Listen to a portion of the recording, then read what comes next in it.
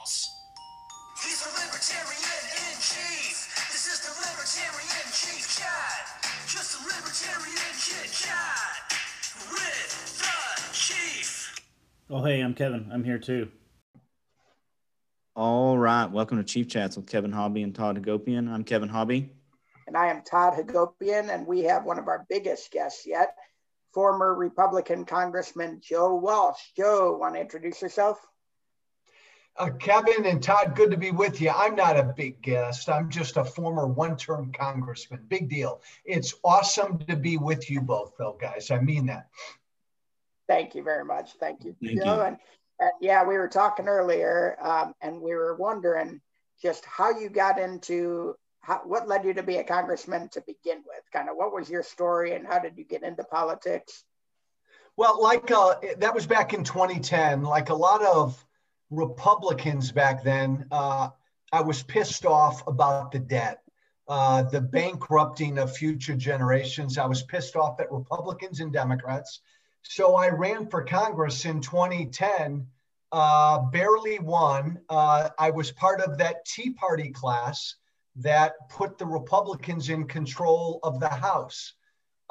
It was a pretty heady time to be there. I realized being in Congress after about a day that the Republicans were no fucking better than the Democrats were when it came to government spending.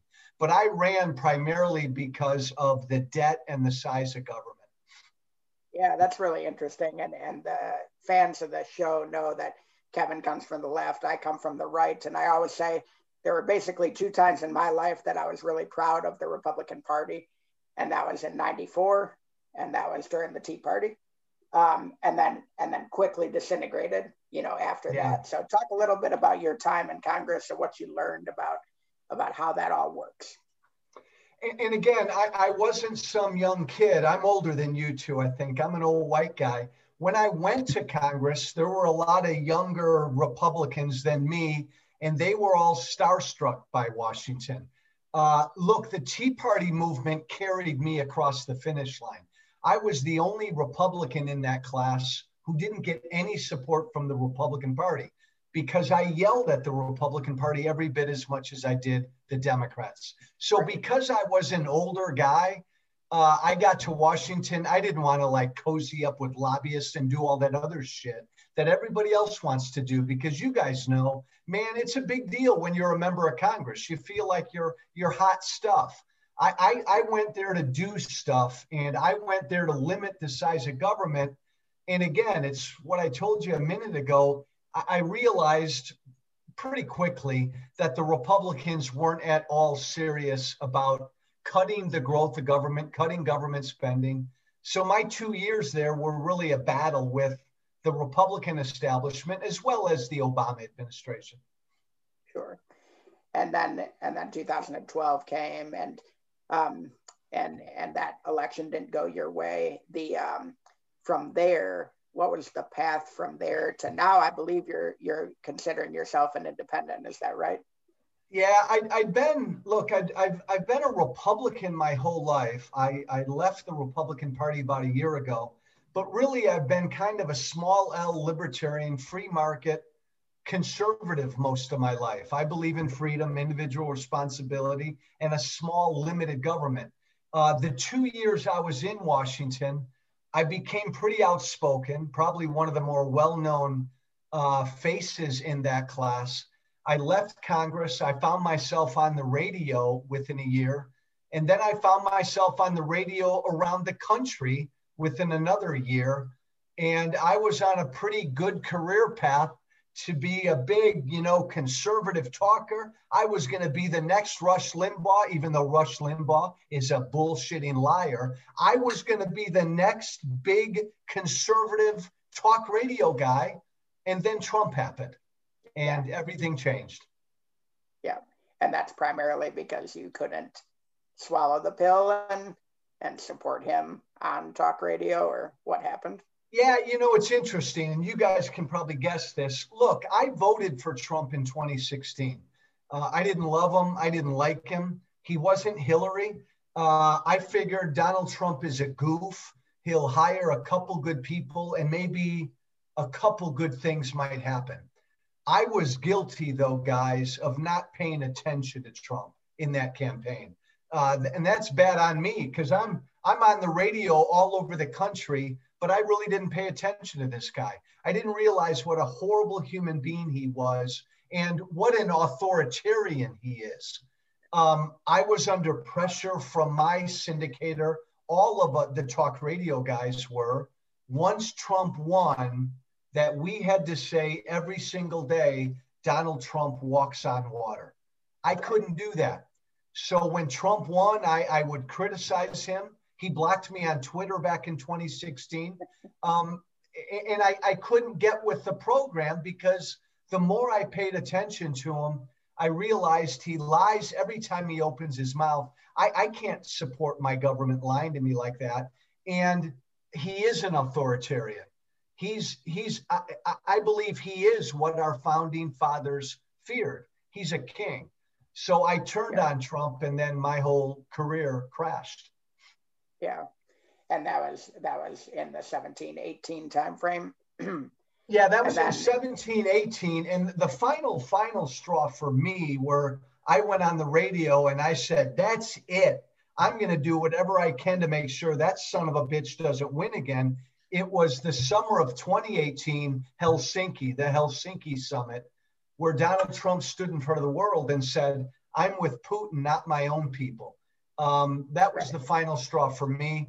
So once I became like a never Trumper in the conservative media world, I began to lose markets and advertisers and all the rest. Yeah. And that's a tough right spot around to be. then, or go ahead, Kevin. I was just saying that's a tough spot to be in where you're trying to follow your conscience, but at the expense of your own career. I really applaud you for doing that. Well, Kevin, I appreciate it. I didn't make millions, and but to me, it's the opposite of what we see today. We've got Hannity and all of these others, and I know a lot of these guys.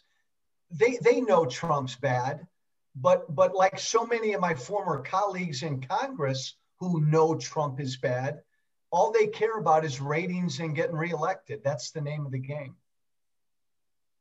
Well, and it is crazy. I mean, you see TV personality after TV personality, congressman after congressman. You know, they take a stand against Trump. King Trump does one, tweet. All of a sudden, everyone rains down on him, and they've got a primary opponent, or they get fired from Fox, and it's just pretty crazy. Yes, that's what you have to put up with. Yeah. Right.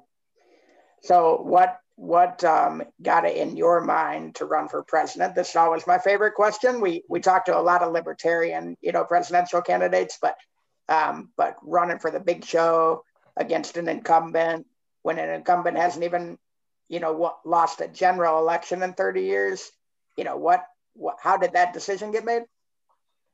It was the craziest thing I've ever done running for president. I spent all of 2019. Remember, I'm still a Republican then. I spent all of 2019 pleading with my Republican Party to challenge Trump. Because what I'd found, guys, Kevin and Todd, was once I was outspoken in public against Trump, I'd hear privately from a lot of my former colleagues in Congress who said to me privately, "Joe, I agree with everything you're saying," but they wouldn't say it publicly. So I spent all of 29 pleading with some Republican to primary him because I knew they all knew he was unfit. And I thought it was important for a Republican to make that statement. I remember writing an op-ed in the New York Times making the case and pleading with Kasich or Romney or one of these guys. Nobody did it. So I finally said, the hell with it. I'm going to do it, knowing it was a hugely uphill fight. Yeah. Yeah. How was it?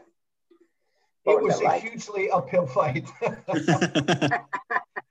You know what? It was fascinating and it was ugly. And I knew the minute I did it, I was going to lose my radio show. I was going to get death threats every day. I was going to lose my entire following because most of the following I had built up was conservative. And most of those people became Trump supporters. the minute I publicly announced against Trump, I mean, that was it. And then I realized about 2 months into the primary, when the Republican Party kept canceling primaries, they ended up canceling 22. It's unfucking believable when you think about it.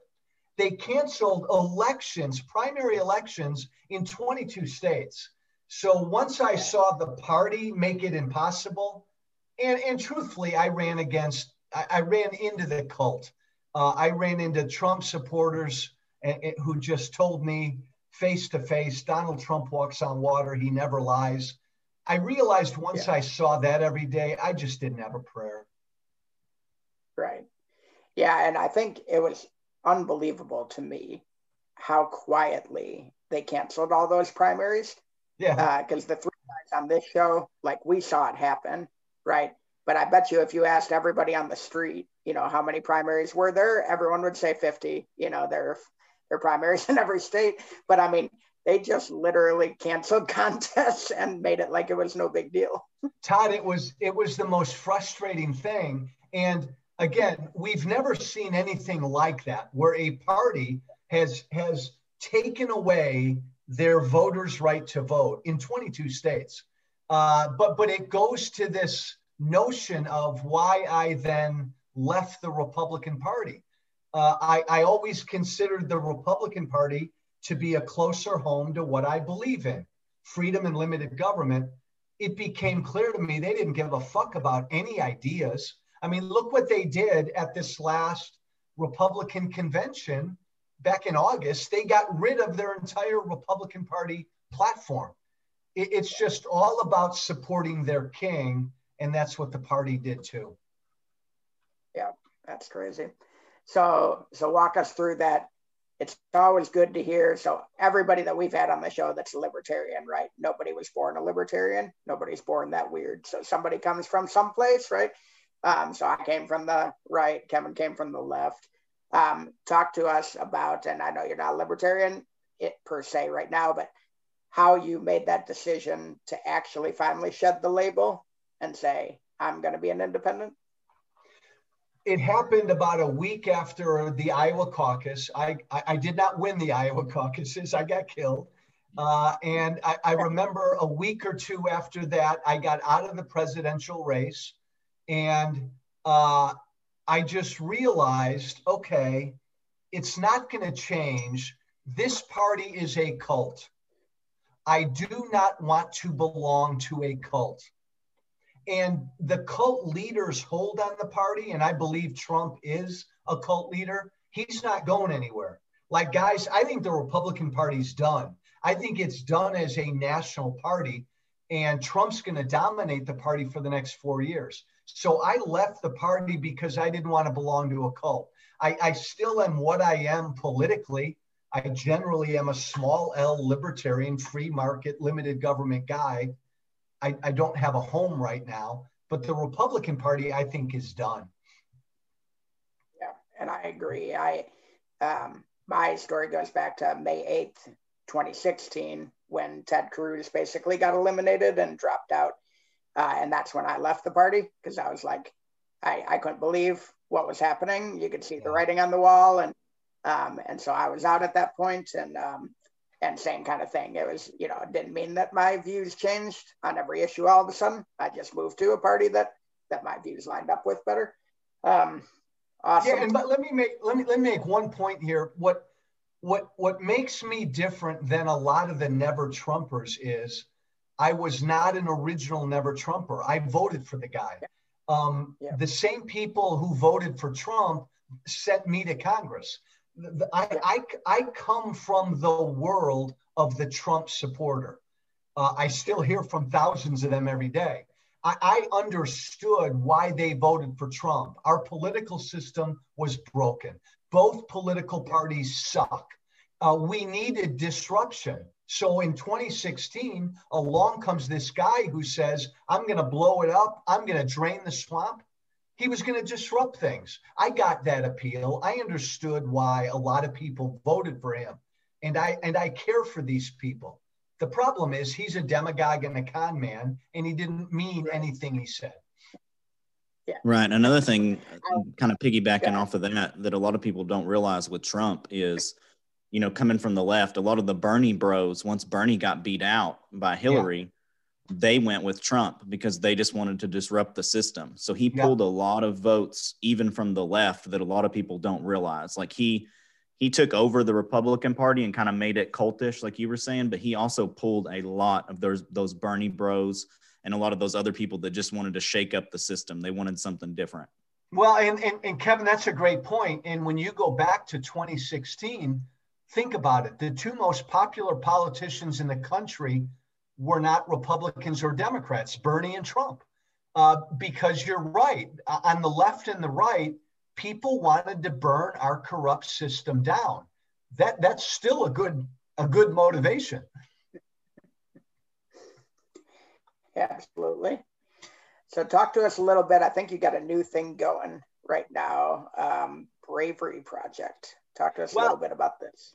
Yeah, so once I left the Republican Party and I left the presidential primary, as a never Trumper, I said, I'm supporting whoever the Democratic candidate is. I don't care if it's Bernie Sanders. I don't care who it is.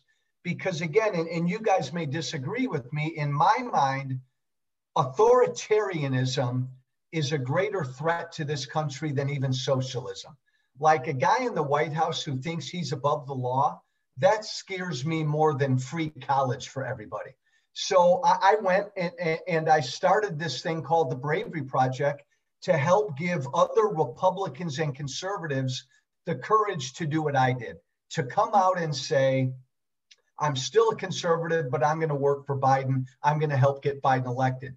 To me, it made no sense. And Justin Amash, a good friend, I got elected with Justin Amash, went to Congress with him. But I was totally against Amash running for president this year because we had one goal. We had to beat Trump. He's a danger. And so the only guy who could beat Trump was the Democratic candidate. I didn't like Biden. You guys probably don't like Biden that much, but he was the only horse in town. So I did whatever I could do with the Bravery Project to try to help Biden win.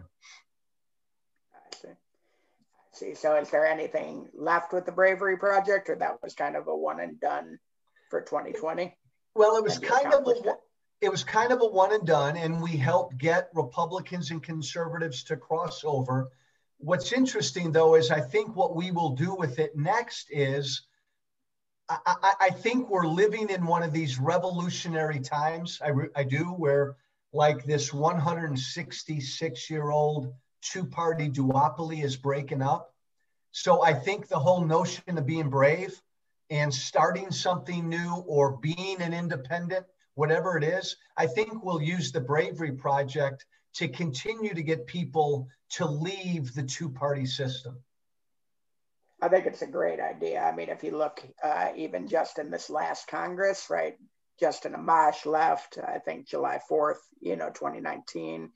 His colleague in Michigan left in December, kind of more symbolically left because he was about to get out. But still, I mean, people at least are doing that. You see it actually a lot in the state houses where people will flip to independent or libertarian in between elections, and declare themselves independent. And I think there is a appetite for it. Unfortunately, as you mentioned, it's usually the people who have decided not to run again, which means they're short-lived. Right. So what we need to do is find a way to get these people to do it and then either continue to run or find another position where they can serve.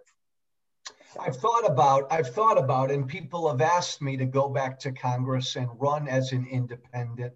I've thought about it. I'd like to see a number of people run as independents in 2022 and develop a little caucus. I think that would be a good first step. Yeah. Where are you living right now? We live outside Chicago, born and raised in the Chicago suburbs. But we'll probably get out of Illinois one day pretty soon. I hate the cold. But you got good pizza. Well, here's the thing, though. If you're talking about deep dish, that's a fucking casserole. I love New York super, super duper thin pizza. I'm not a deep dish guy. Really? I've been having Illuminati's delivered to me all the way up here in North Dakota. You are a Chicago pizza guy then, Kev. And I lived in Western Michigan, so I would come down 2-hour drive down into Chicago and get that. Oh yeah. I can't remember their name, but yeah, it was awesome pizza. Good stuff. Cool. What's next for Joe Walsh? Well, so what I'm trying to do now is see if an anti-Trumpism conservative can make it in the conservative talk radio show. So I've got another talk radio show. We're trying to grow it around the country. I don't know if it will work because you guys know our media is so tribalized right now. To succeed in talk radio in the conservative media world, you basically still have to worship Donald Trump. And I think that's going to continue. But I do think there's a growing audience of people that is sick of this political tribalism crap. So I'm going to try to grow my radio show and my podcast and appeal to people from across the spectrum.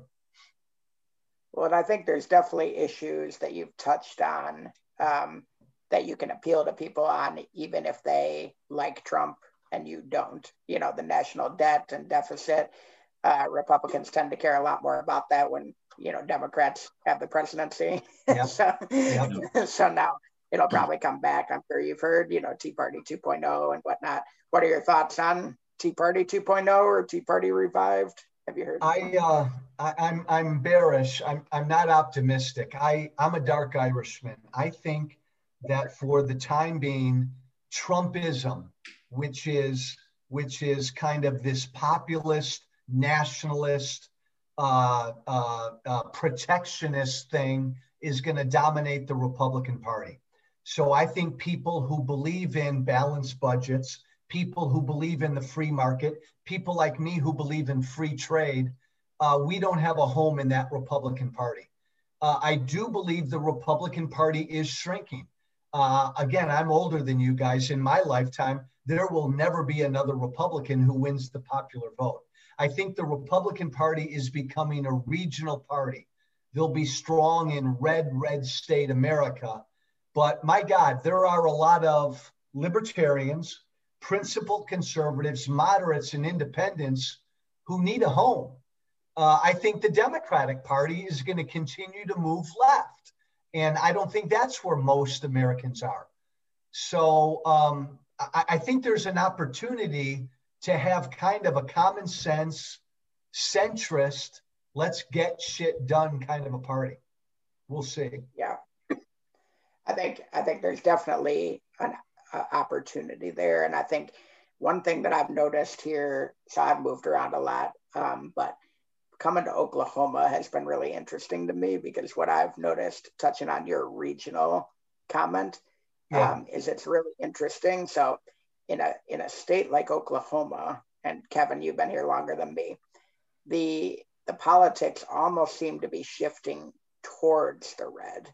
So the Democratic Party is shrinking and the Republican Party is growing. And to touch on one of the things I heard you say in your podcast, you know, like these folks truly believe that Trump won, like vehemently believe it. And it's just interesting, because then I look back at Michigan, you know, where I was born, and I see that swinging towards blue. And we barely had any Republican or Democratic governors when I was growing up. It was almost always a Republican governor. I remember when Granholm got elected and my head almost exploded. It was like, oh my God, you know, and so I do see this regional shift more so than a national shift. And you just got to wonder how that's going to play out over time. And now, of course, you know, we're looking at Georgia with all kinds of stuff going on there. And hopefully we might not even know the result of that by the time this thing airs, but hopefully by Friday we'll know what happens there. But yeah, you just see, I don't know, it's really interesting, the regional play of it. And there has been some interesting libertarian discussion about whether we should be focusing on regional. Do you see any areas in the country where independent plays better than other areas? Look, you guys probably know this better than I do. I think most Americans are tilt libertarian. I think most Americans generally want to live their lives and want government generally to leave them alone. I think most Americans are fiscally more conservative and socially more liberal.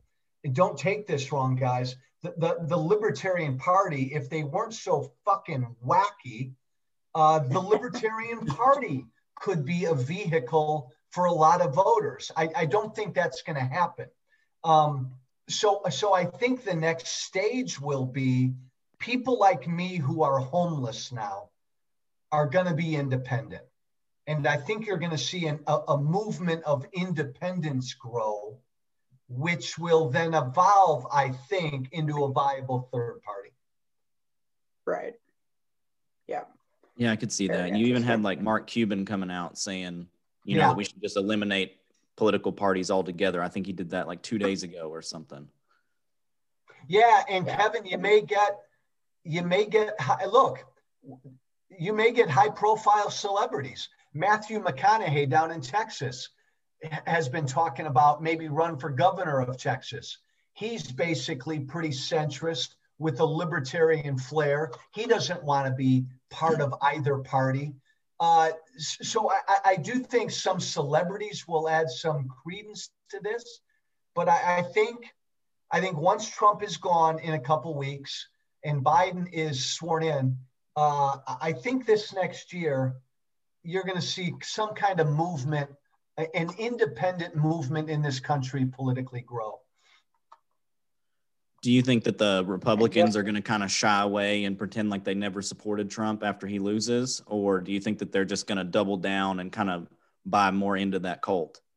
Double down, triple down, baby. Baby! Because here's the deal. It would be one thing if Trump left. And this is what I would say. I would have private conversations with Republican members of Congress over the last 3 years privately. And they would tell me all, hey, Joe, I know Trump sucks, but he's going to lose in 2020. And then the Republican Party can go back to what it was. And I would tell them, Trump's not going anywhere. And he's not. So, Kevin, that's the wild card. Donald Trump will either announce he's going to run in 2024 or he'll keep that out there for a while. But whoever wants to succeed in the Republican Party for the next 4 years is going to have to hug Donald Trump and be really Trumpy in their politics. Guys like Ted Cruz, Josh Hawley, Tom Cotton, these guys. Somebody like me, who's an anti-Trump conservative, has no home. So I don't think they have any option but to double and triple down on Trump. Yeah, and that's a very scary statement, but you could easily see how it's true. I think if he doesn't run, he's going to set up, Junior or Ivanka or somebody to at least play the high-profile role in the party. And then if we want to wrap on this item, I thought you made an interesting point. I think this was the day after the election podcast, or no, sorry. It was the day after Biden was certified kind of by the Electoral College. And you made the comment that 3 to 6 months after Trump gets sworn in, you're worried about continued, potentially even violence, but more importantly, the interesting thing that you talked about was, and it goes back to what I was saying about Oklahoma, is there are so many people who truly believe that he won and that are being told that every single day, that they're actually going to be surprised when he gets sworn in. And it's going to take a while for it to hit and get more and more dangerous as time goes on. Yeah, Todd, I've been a broken record on this. This scares me. And again, it's where I come from.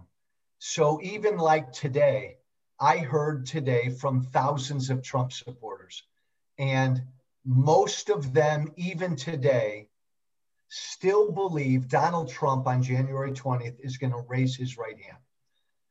people are worried about violence right now. I'm worried about violence after January 20th because the shock that these people will receive when it's Joe Biden raising his right hand is going to turn to anger.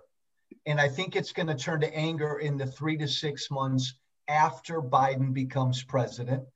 And we're still going to have Trump out there stoking the anger. I believe historically, we are living through a revolutionary period in America. I really believe that. I don't know that the country can be united anymore. I think we're going through something we haven't gone through in a long, long time. And so I worry. I think the next year or two are going to get really ugly. Yeah, it's really interesting. And thinking back again, like the three of us, we're watching politics every day. We're reading every article. And I'll say this lovingly because these were my parents' professions, but like the electrician out there and the caterer out there, they're not watching CNN 18 hours a day and reading everything. And all of a sudden it's January 20th and they're like, wait, a week ago, I heard Trump say he was going to be president, and all of a sudden, and I really thought that podcast nailed it right on the head, that even if it's only 5% of the people that voted for Trump, that's 3 million people. There's 3 million people that wait for January 20th. And yeah, Todd, that's a great point. So millions and millions of Trump supporters right now expect him to raise his right hand on January 20th. But I mean, an even greater number than that, 80-90% of Trump supporters believe the election was stolen. I mean, they really believe it. That's 50-60 million people. This is frightening. If you believe in a representative democracy, this is frightening stuff. Very interesting. Well, Kevin, what do you got? I don't have anything. I really appreciate you coming on, man. I think it's been a good conversation. I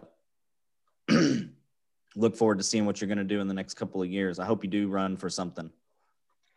I may, guys, let's make sure we all stay in touch. And however I can help you push and promote what you all are doing, you let me know. I appreciate it. Absolutely. I mean that, guys.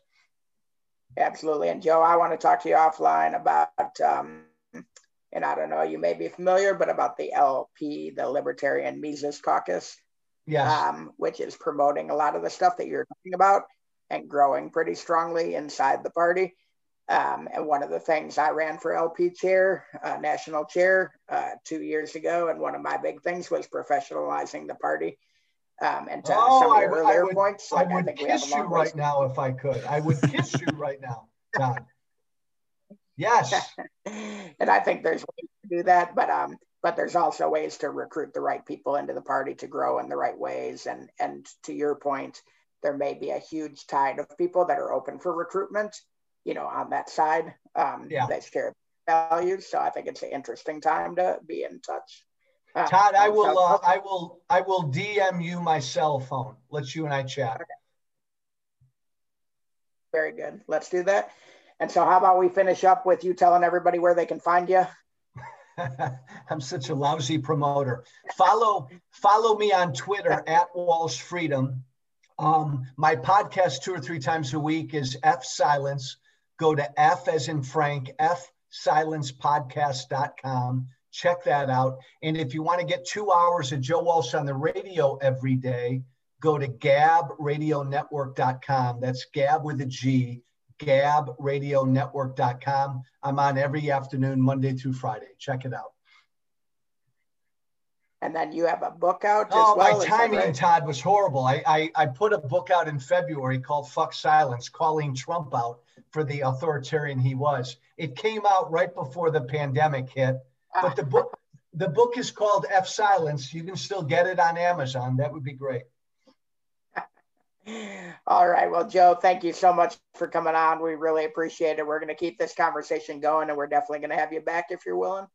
Keep up the fight, guys, and stay in touch. Thanks. Thanks. Great. Thank you so much.